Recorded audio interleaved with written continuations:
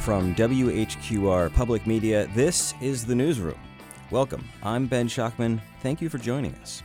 On today's show, we'll be exploring an oral biography of Williston, the all-black Wilmington high school that was a community institution until it was shuttered in 1968. And we'll be taking a closer look at Eagles Island, the 3,000-acre stretch of land between Brunswick and New Hanover counties. The island, which is rich in history and natural beauty, has remained almost completely undeveloped, and there's growing support for a public nature park to help keep it that way. But first, my guest and former colleague, WECT investigative reporter Michael Prats. Michael, thanks for being with us. Yeah, of course. So I want to talk about a project we've been talking about for a while, and that is a little bit of a reunion. Yeah, that's right. For those of you listening that didn't know, we used to work together at Port City Daily. We've since kind of split and gone our different ways, but what we did want to bring back was the podcast that we had, a weekly podcast back when we were at Port City Daily. Now it's looking like it might be a bi-weekly, every 2-week podcast situation, collaborating between WHQR and WECT. Yeah, and the plan so far is to sort of tackle local government. This is, City of Wilmington, New Hanover County, other local bodies as it becomes relevant, and just give us a chance to, after the stories break, take a minute, think about it, think about what the long-term impact is, think about, what it means in a broader context, and then really get into it. Yeah, definitely. I think unpacking some of these decisions that city council makes or county commissioners make, they simply just warrant more time than either of us are allowed to really can actually do without having a podcast. We can talk. I mean, we've done it. We've talked for 45 minutes about county commissioner meetings, which almost can go half as long as a county commissioner meeting. Yeah, we'll try to keep it a little more concise than we used to in the old Port City Daily days. But, yeah, it's just a chance for us to do a deeper dive.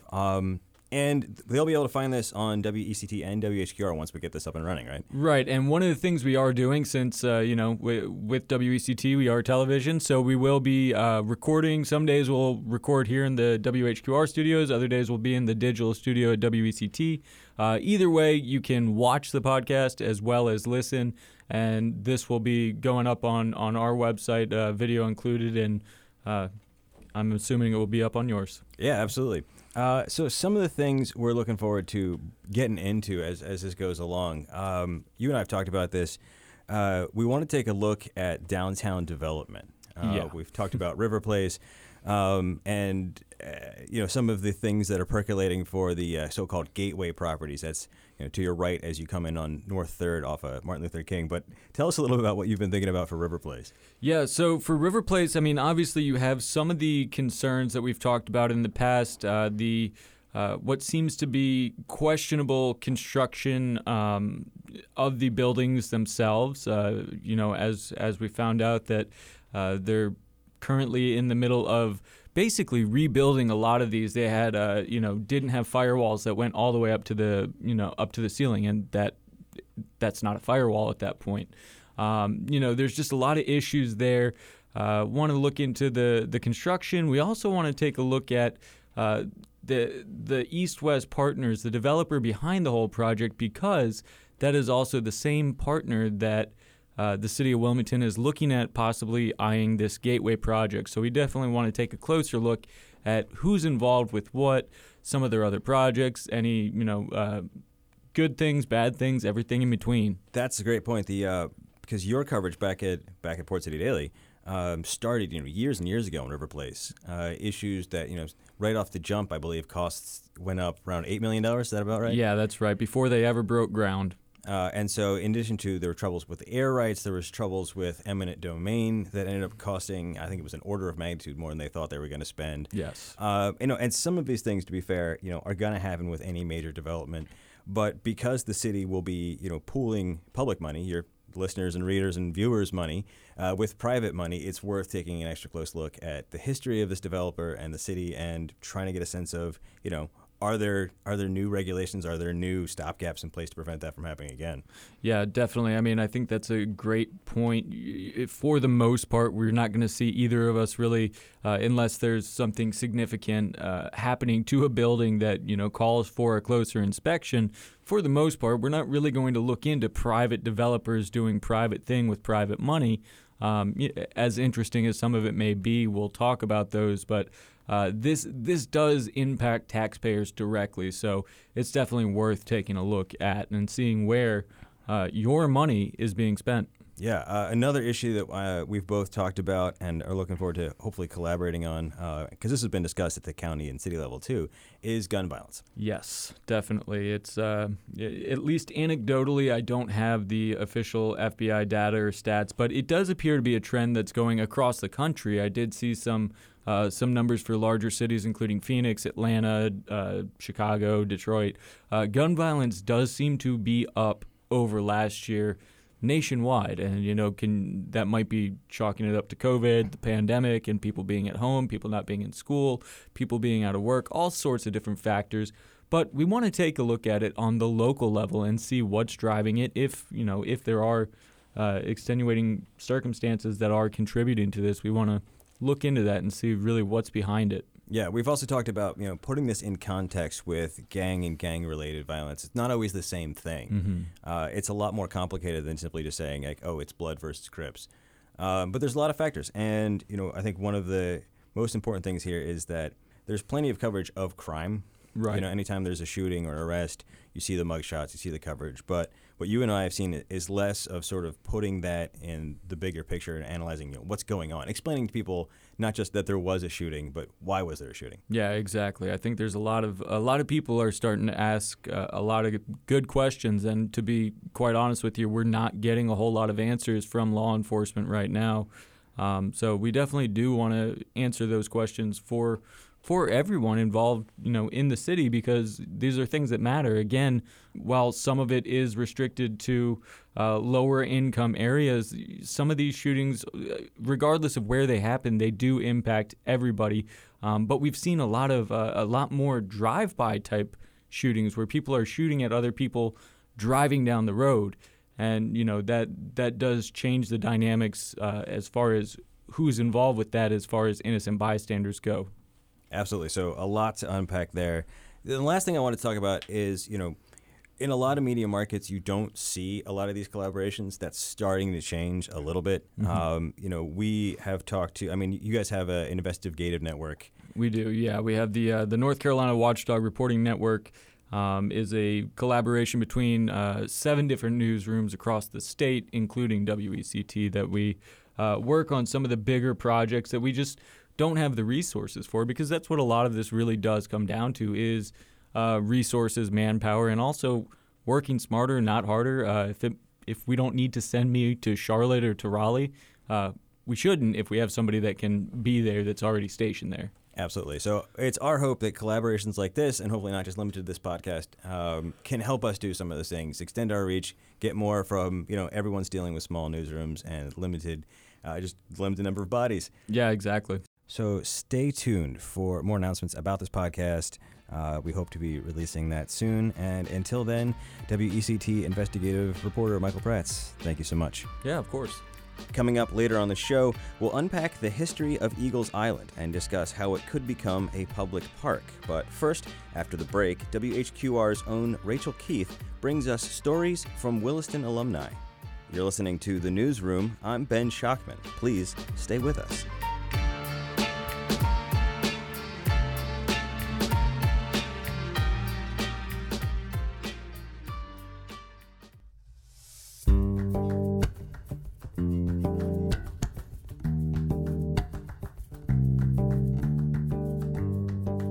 Welcome back to The Newsroom. I'm Rachel Keith.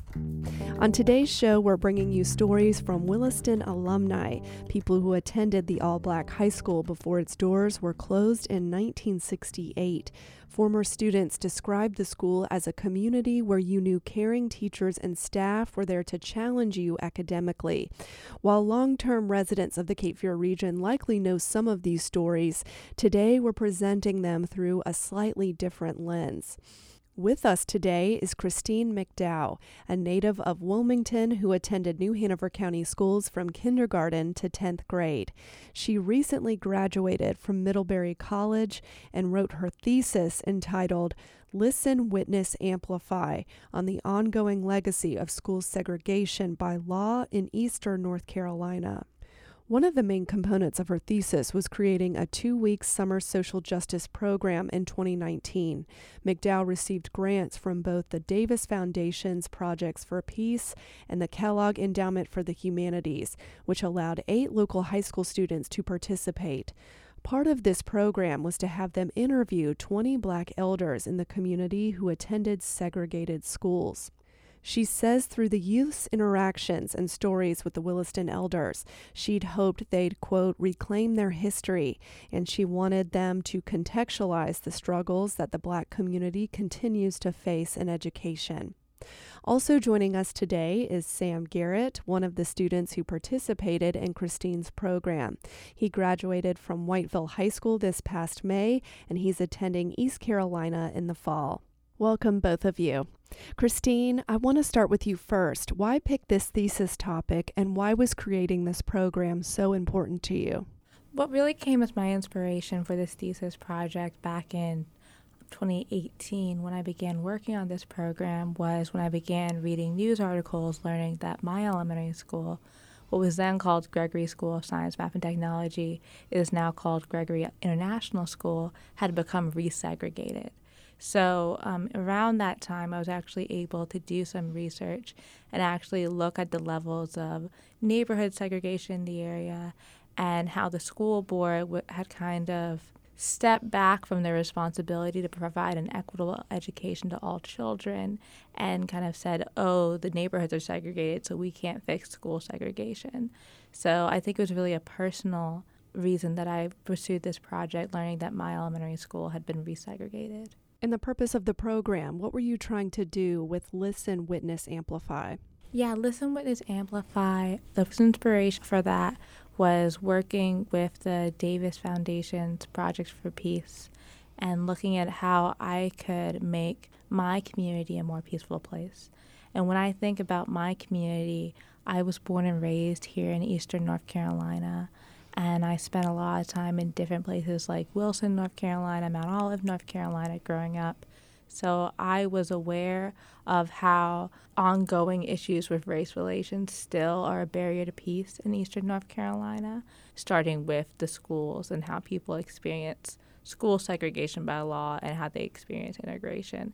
And my inspiration for wanting to have the youth involved was because I knew that I wasn't necessarily getting this education coming up in the public schools here in New Hanover County. So I wanted to have a multi-generational program such that the older people could serve as teachers and elders, and the younger people could serve as storytellers to really unite the community in that way. And Sam, how did you learn about the program, and what did you hope to gain from the experience? I learned about it in the summer from my mom. She told me that they were interested in getting youth involved, and what I was interested in, I was interested in learning more about the past, I guess, and how my community has been through, or I just wanted to learn more about my community. So we're going to play some clips from the interviews that the two of you, along with others in the program, gathered, in which you sat down with Williston alums to hear their high school experiences. And I want to first start with Barbara Davis, who graduated from Williston in 1959. And here she is talking about how school was a part of her family's legacy. Well, I think a lot of it is what happens in the home prior to your schooling. By the time you get to high school, you're just so excited about being there. Most of us had parents who also attended that school. My mother, Catherine B. Ennett, graduated in the class of 1935. My father was a student there as well, and they instilled in us a desire to learn, a desire to persevere, and also they explained that we had to have respect for our teachers. And that started in kindergarten. So it was just an environment where you wanted to be every day. You never wanted to miss a day. You didn't, even if you didn't feel well, you would just feel so bad because you couldn't go to school. That was the impetus. It was just a wonderful place to be. So, Sam, how common was Barbara's sentiment among the people that you interviewed? Actually, it was very similar. Everybody really, they just loved going to school, and they said that it was the most fun part of their lives, actually. Everybody seemed to have the same view on school. In my school, it's very cliquey, I guess.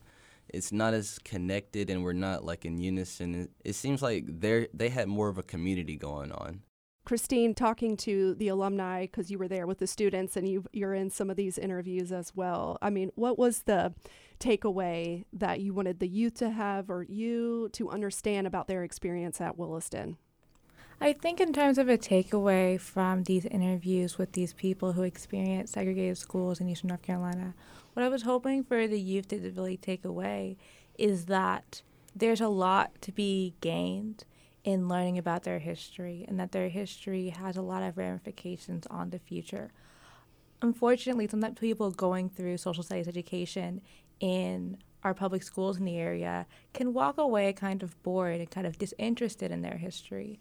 But I was hoping for the youth to walk away with a perspective that I can learn about my history, I have a reason to be proud of my history, and that by participating in the collection and the archival process of this history, I actually can be more equipped in order to pursue change today. So I want the youth to really see themselves in the work and becoming more engaged through the work. So civic engagement was really what I was thinking about. We're going to hear next from Elaine Phillips, who graduated from Williston in 1964. She talks about the differences between the black and white schools at the time. New Hanover High was a high school for them, and Williston was a high school for us.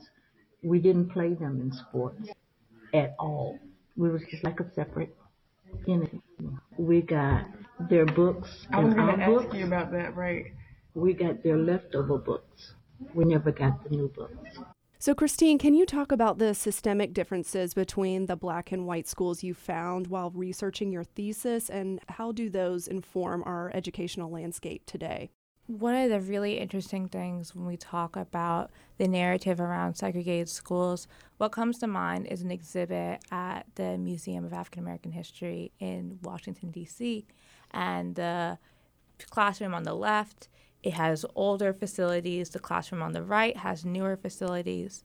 And I think it depends on what era you are talking about in Williston's history. Around the time of Brown v. Board, Dr. Eaton, after which Eaton Elementary School is named, actually successfully sued the school board, and they were forced to renovate Williston.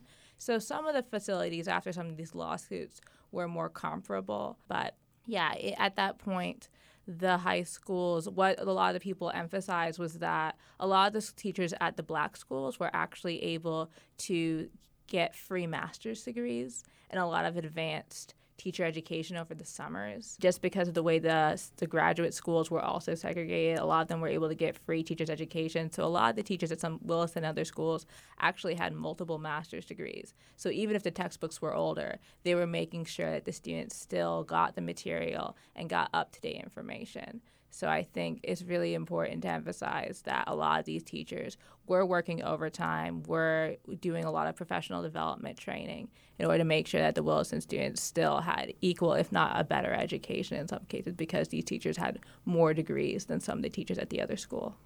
Through listening to your interviews, Elaine Phillips, who we just heard from, had a compelling conversation with two of the students. She's asking them if they learned about the 1898 Wilmington coup d'etat. Did you know about it? I didn't until we came to this program here. Yeah, because you don't see it anywhere. Anywhere. You don't.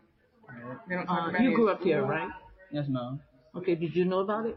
Did they tell you about it in school? No, ma'am. Me either. And I think that's something that should have been told to us. Most definitely.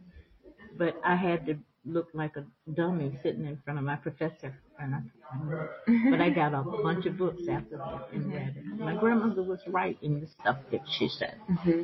I did see in the paper, I want to say a few years ago, that they said 60 blacks were killed. My grandmother said that The young boys were walking down the street. Just killed them. The paper said 60 people got killed. My grandmother said Cape Fear River was called the Blood River because more than 60 people got killed. But that's not on the record. Right. On the record, it said 60. And I remember that. I was like, ooh. Sam, you talked about earlier about learning your history and learning Wilmington's history and the Cape Fear region's history. What was the history that you learned through this program and the history that you didn't learn in school? I will say that before the whole camp, I was disinterested in history as a whole subject. I don't know, it was very boring to me. But after like interviewing the people that experienced like the racism and the differences, that was interesting. It sparked interest. I would like to say that I feel like it's an experience that everybody needs to have, I guess, just sitting and doing, like learning firsthand rather than through textbooks, because I feel like it gives you a level of appreciation and understanding of what came before us.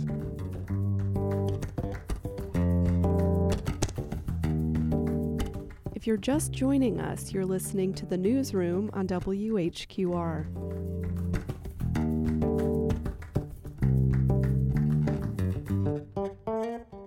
Next, we're going to hear from Stephanie Moore, who graduated from Williston in 1966.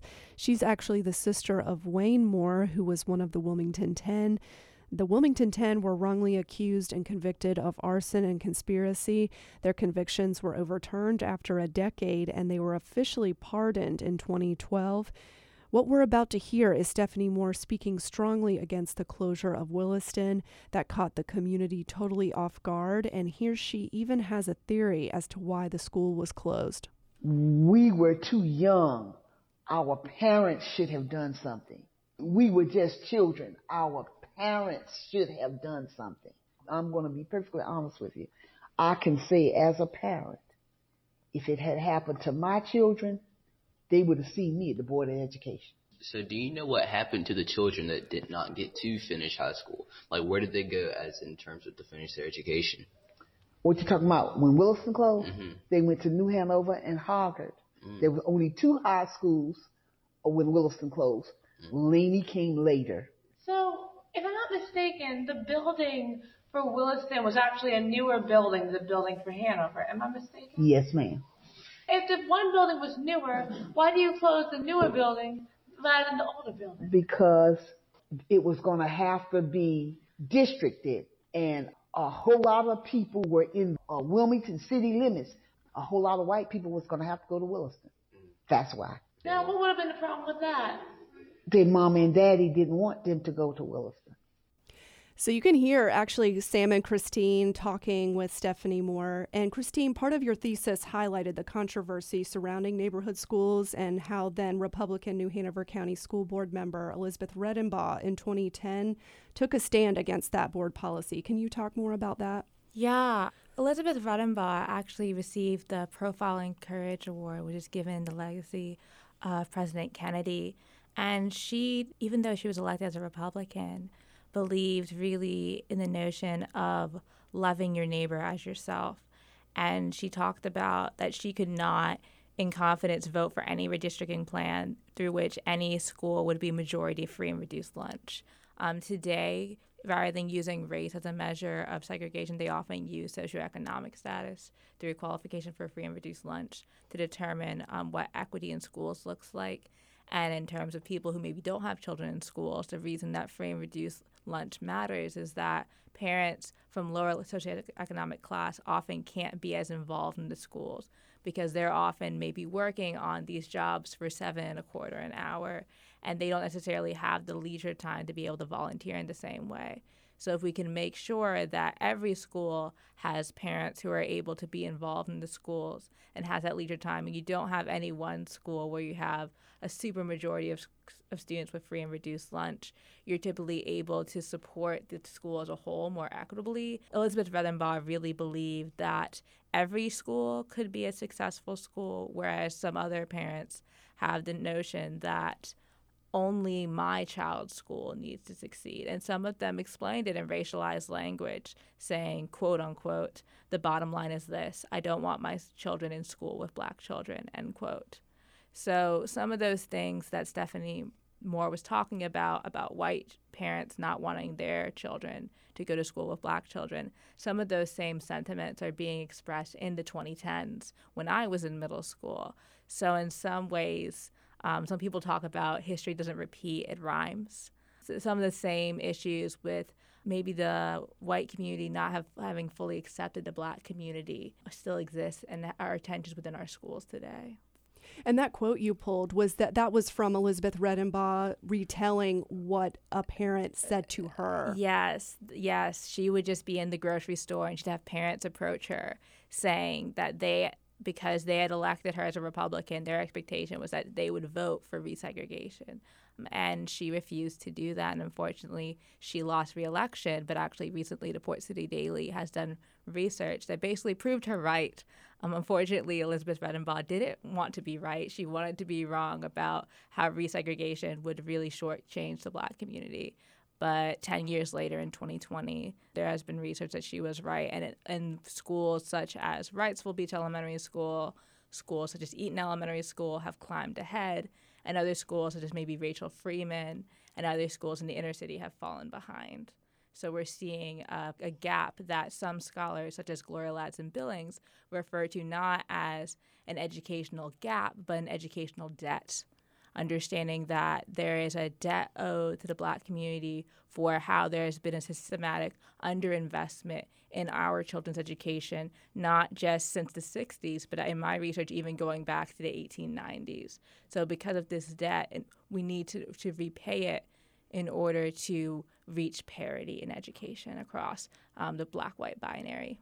Yeah, and I want to get to that in a minute about how we move forward. But first, I want to go to our last clip. We're going to hear from alum William Evans, who graduated in 1966. He's talking with a student about what the black community lost when Williston closed.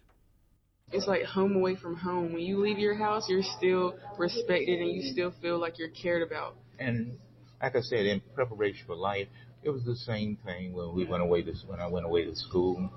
It was people there that came through the same type of environment. So it was just a continuum. I definitely wish I could have attended Williston during that time to experience that, because we do not experience that now in school. No, it's a totally different setup. Mm-hmm. Do you think school systems in Eastern North Carolina should recreate another Williston, or what does a more equitable education look like for our region? Yeah, this is really a good segue into critical race theory. Critical race theory is thinking about how race was constructed in order to create deficits across the black-white binary, and that in order to really repair this breach, which is very relevant with Reverend Barber and the Poor People's Campaign, we need to think about how we can repay this educational debt so that we can reach parity, thinking about how we're in a global economy, and when America succeeds, when our communities succeed, we do better on a global scale. And I don't think it's necessary to try to recreate some of these schools. Some people are thinking about, let's try and just pull the black children out of the school system and maybe create charter schools to try to recreate the old thing. I think we need to maybe look to some of our leaders in our education system today. So in terms of recreating, I don't think the path of going toward the privatization of public schools by creating maybe an all-black charter school, I don't think that's necessarily the path forward. But I would love for people in Wilmington to think about the fact that some of these historically black high schools that have been integrated have become some of the most academically successful schools in the community, because oftentimes the alternative when they close schools like Williston is to build fringe schools. Holly Shelter is an example of a fringe school because it's all the way out in Castle Hayne and almost all the children have to be bused. So as Wilmington is growing, I think Wilmington is projected to double in size, we're actually going to need another high school. When I was at Laney around 2012, we had 1,900 students. They've been able to get the numbers down a little bit. but that we're only going to get more people coming to Wilmington. So as we look toward the growth of our city, I think there should be a serious conversation about actually reopening Williston. Williston, in terms of geography, would be much easier to have an integrated school in terms of socioeconomic status because it's more central to the county rather than buying land and building a high school on the fringes. There was a conversation in 2019 about turning Williston into a school similar to Durham School of the Arts. But I think they actually need to have a serious conversation looking at the facilities and looking at busing and looking at geography and transportation about actually reopening Williston as a high school in order to serve the county. Williston was never just a trade school, as some people said. Williston always had a trade track, a college preparatory track, a general education track. But I think we're going to need a fifth high school. Having the C-Tech, having the Isaac Bear, that's nice enough, but the numbers are not in our favor. So I think we want to be on the front of these geographic trends rather than on the backside and having overcrowded schools again like we did in 2012. So I think there needs to be a serious conversation about the benefits of reopening Williston. Thank you both for your time and for sharing your interviews with the Williston alumni with us.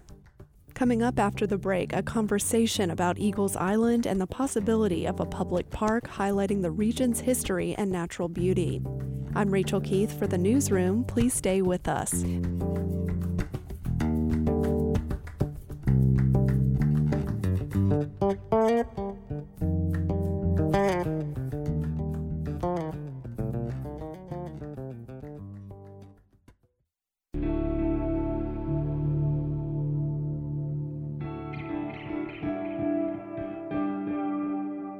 Welcome back to the Newsroom. I'm Ben Shockman. If you've driven over the Cape Fear River between New Hanover and Brunswick counties, then you've passed over Eagles Island, 3,000 acres of marsh and wetland that belongs to a variety of federal, state, and local governments and a few private owners. Most people who know about Eagles Island know it as the home of the battleship North Carolina, but its history stretches back to Wilmington's origins. That includes the specter of enslaved people working on rice plantations, but also the rich Gullah Geechee culture that emerged in the descendants of those people. Descendants who developed their own distinctive arts, crafts, foodways, music, and language. The island was also home to key parts of Wilmington's shipbuilding industry, putting the young city on the world stage. And the island is just really damn pretty. When you stand on Wilmington's Riverwalk and look across at the unspoiled wilderness, it's hard to believe there's that much undeveloped land that close to downtown. My guests today are part of the Eagles Island Central Park Task Force, which aims to preserve this beauty and the island's history as a public park. Returning to the show is Evan Folds, a supervisor with the New Hanover Water and Soil Conservation District, which owns some land on Eagles Island, and Roger Shue, a professor of geology and oceanography at UNCW. Evan, Roger, thanks so much for being with us today. Great to be here. Thank you much. So Roger, let's start with you. How did you come to this project? Been looking at Eagles Island for quite a few years. In fact, I grew up in the area out in Brunswick County, so I've known this area a long time. As Evan knows, in fact, my father worked on the Brunswick River shipyard with Liberty ships and also helped bring in the battleship back in 1961. And as far as coming back into this, started looking at this again in early 2000s whenever I joined the Eagles Island Coalition. And we talked about the area as a potential site for education and to highlight the cultural historical aspects of it and to highlight its ecological resources. So that's kind of how I've been in this for quite a long period of time. And then with the Eagles Island Task Force, came to being, took the opportunity to try and put in a little bit of the stuff that we had done previously, as well as some of the work that I've done on the educational side, historical side of the island. And Evan, how about you? How'd you get involved with this? Yeah, I'm kind of a new kid on the block in a sense. I sort of backed into it. I'm an elected supervisor with New Hanover Soil and Water Conservation District, and part of our charter is land ownership. And, I would hear land ownership realities for soil and water on Eagles Island. There's almost 1,000 acres it's owned. So it's sort of the last closet that I looked through of the soil and water ecosystem. And Bill Graham of Renaissance Wilmington Foundation, him and his wife were moving out of town to Mexico. And this was one of his pet projects, to breathe life into this Eagles Island Coalition vision of a cultural center and preservation, education, recreation sort of mantra. And it just struck me as the coolest project nobody knew anything about. And I didn't know anything about the history of Eagles Island. I just drove over it and knew the battleship was there, but didn't realize it was a 3,000-acre island.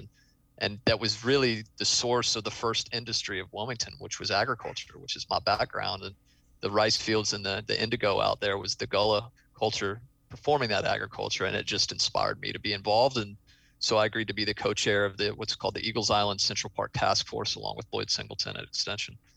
And we're going to get to the park part, I promise, but I do want to give people a little background, because I think so many of us, myself included, we just drive over the island on the way to Leland or on the way into Wilmington from Brunswick County. So can you guys give us a little bit of a pocket history of the island, going back to the Gullah culture?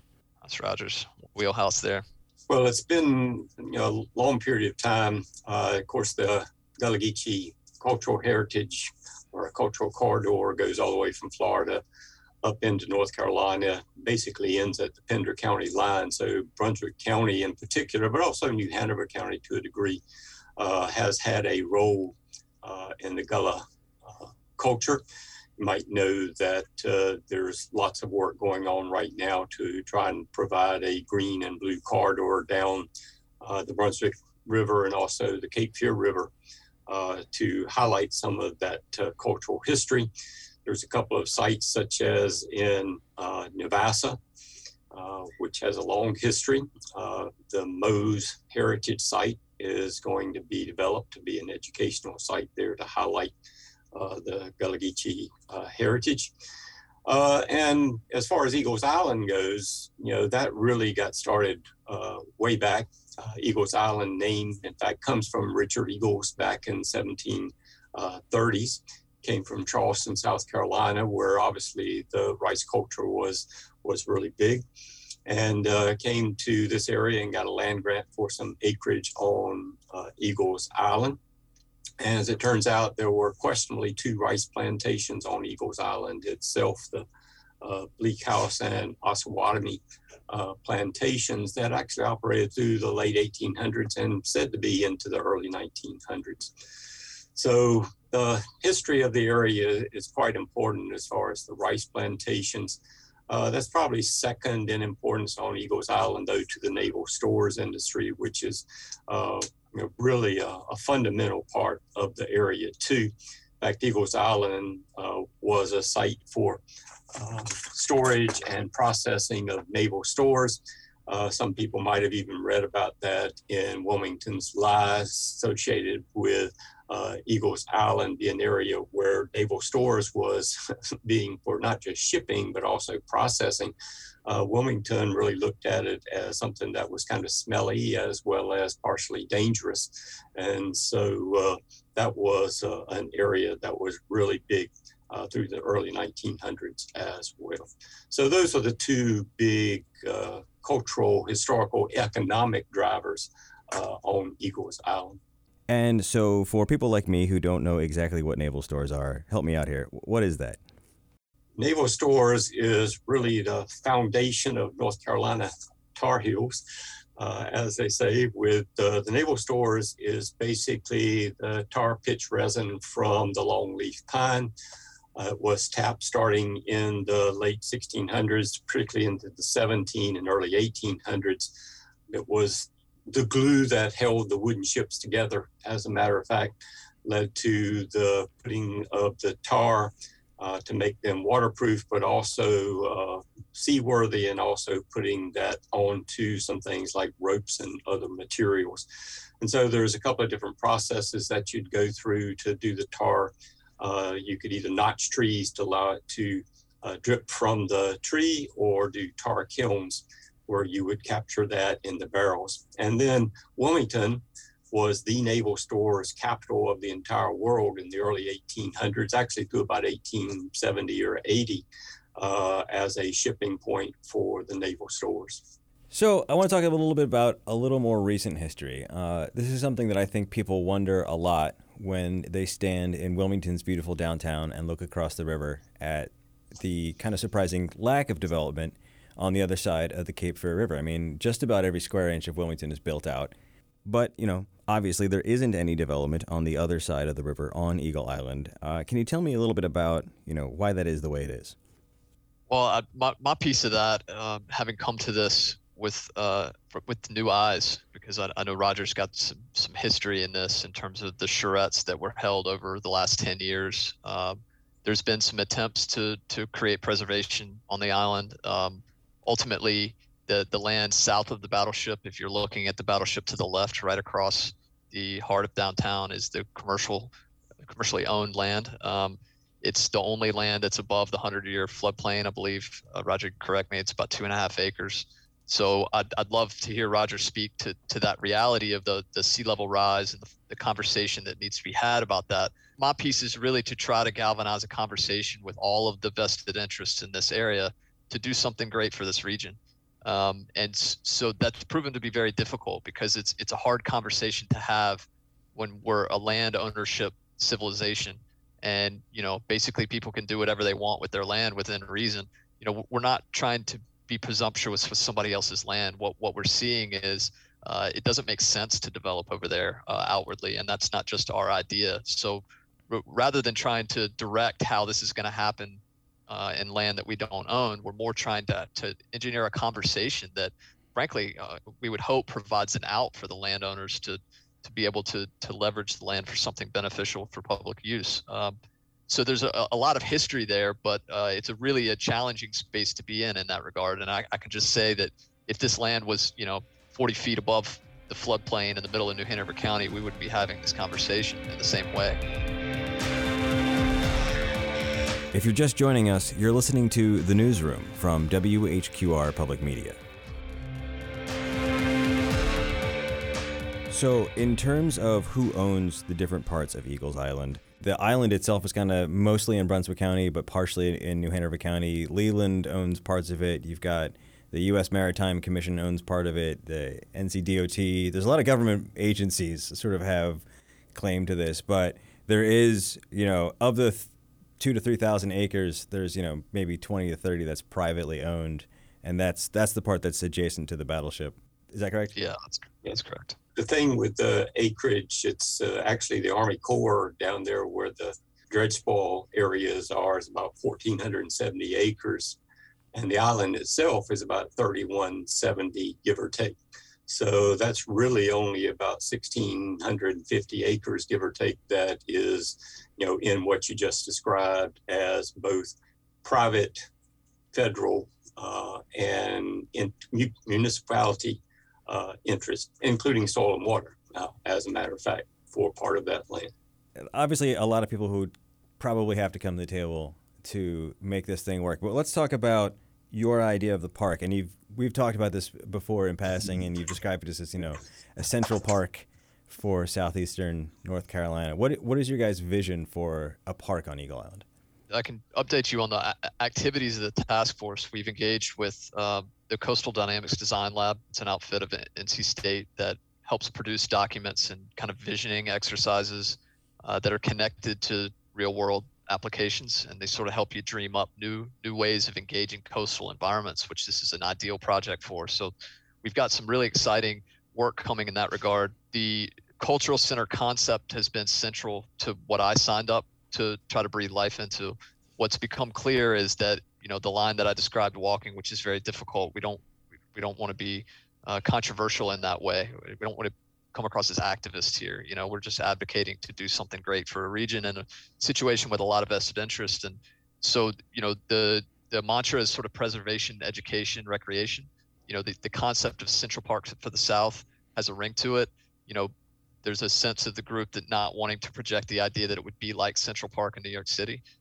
It may be a passive nature park, more like Brunswick Nature Park, for example. We're working that out. We're going to seek public input. We're not going to try to do it in a bubble.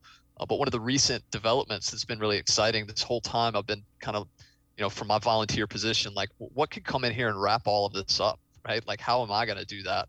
Or this group, for that matter. And it turns out this week will be announced, and I'm confirmed that I could share this information, the Gullah Geechee Greenway Blueway project that is a mission of the NAACP in Brunswick County, have received word that they received one of 3 technical assistance grants from the National Park Service, which is a really big deal because that's the type of entity that could come in and seek the financial resources to really fashion something of value here. So you can't take that to the bank or anything yet, and we're still in the beginning days of how we might coordinate that, but we're searching for some sort of avenue that can make sense of all of the interests that you referenced there. There's a lot of history here. There's a lot of natural beauty here, and because of tidal floodings and other issues, it's just hard to build in a traditional commercial way here. Like, this isn't the ideal place to plop down riverfront condos, or I feel like there probably would be riverfront condos there. So there's a completely different way to sort of approach this land. You know, I know that this has sort of been discussed on and off for years, but without trying to put you too on the spot, do you feel like the things are actually moving forward a little bit now? I think they're moving forward. I think engagement with the community, both on the New Hanover side as well as on the Brunswick side, we've been trying to engage different organizations as well as the governmental bodies. I think that's been a real positive for us. I think we're going to continue to do that. And I think you hit the nail on the head with exactly some of the issues, because this low-lying area, as Evan referred to, really has quite a few issues with it. Most of it is emergent wetland areas, as it's called. There's a few scrub forested areas. Some of that has invasive species on it. And mostly what we would like to do is see this area be looked at as mostly passive recreation, and to have that cultural, historical, ecological venue that would be so important for everybody. You know, we don't have a lot of green space here in New Hanover County. Brunswick County west of Highway 17 has a lot of green space still. But, you know, having this as a central area to one of the fastest growing areas in the entire state is really, really important to us. And just to add one more thing, whenever you look at the flooding issues, I promise you tonight that there will be flooding on the road at the battleship because it's the coincidence of the moon's perigee being close to the earth as well as full moon tomorrow.